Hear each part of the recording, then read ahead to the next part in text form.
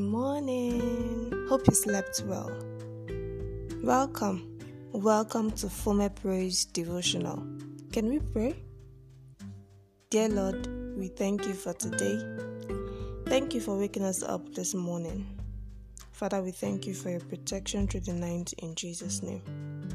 Lord, we pray committing this day unto your holy hands.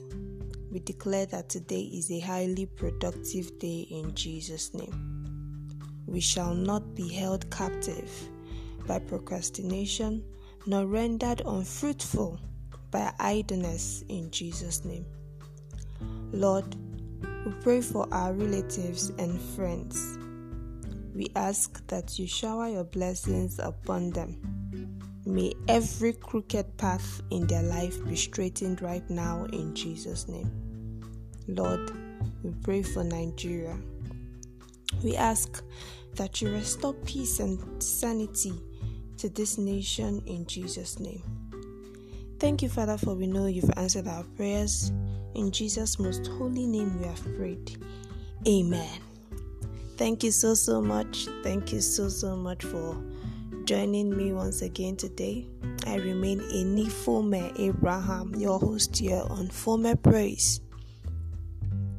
So yesterday we considered the topic, do not perish. We learned that as Christians it is our responsibility to reach out to sinners all around us so that they will not perish. Today we will be looking at the topic, there is rest in God. Today's topic is there is rest in God. Our scripture reading is taken from the book of Matthew, chapter 11, verses 16 to 30. Matthew, chapter 11, verses 16 to 30. You can read it up. Our memory verse is Matthew, chapter 11, verse 28, and it says, "Come unto me, all ye that labor and are heavy laden, and I will give you rest." I repeat, come unto me, all ye that labor and are heavy laden, and I will give you rest. Matthew chapter 11, verse 28. In our text, Jesus compared men of his generation to children in the streets who would not respond to the call of their friends in spite of their entreaties. He rebuked the cities which were unrepentant in spite of the mighty works done in them. He therefore and thereafter appreciated the Father for the revelation of the gospel to mankind, and he made a solemn call to all who were heavy laden with sins, yokes, and cares of life to come to him for rest. Now, imagine that you have no money, you have no friends, and there is no food at home. Then suddenly an old friend appears and asks you to tell him your problems. To prove his seriousness, he brings out a checkbook, signs his name, and asks you to write any amount of money you need on the check. What will you do? What will be your reaction? Many labor in vain. They languish in poverty. Others labor in self-righteousness, immorality, idolatry, servitude to Satan, fear, unfulfilled dreams, and demonic bondage. There are others who seek healing, protection, wealth, and salvation in the wrong places.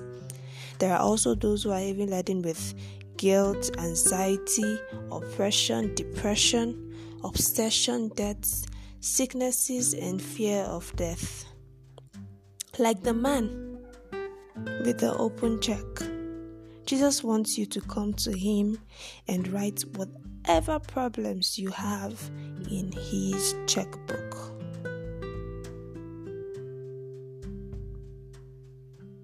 When you are yoked with God, you get and become the best. Do not be restless anymore. Do not be restless any longer. Go to Jesus and he will give you rest. It will give you rest from your troubles. It will give you rest from your sickness. It will give you rest from your anxiety. It will give you rest from your anger. It will give you rest from your bitterness. Whatever it is, just go to Jesus and He will give you rest. Take a step and move to Him. He's knocking at the door of your heart. If you hear His voice and open the door, He will come into you and help you. You must heed His call now by confessing your sins and forsaking them and accepting Him as your Lord and personal Savior. I pray God helps us to do this in Jesus' name. Amen.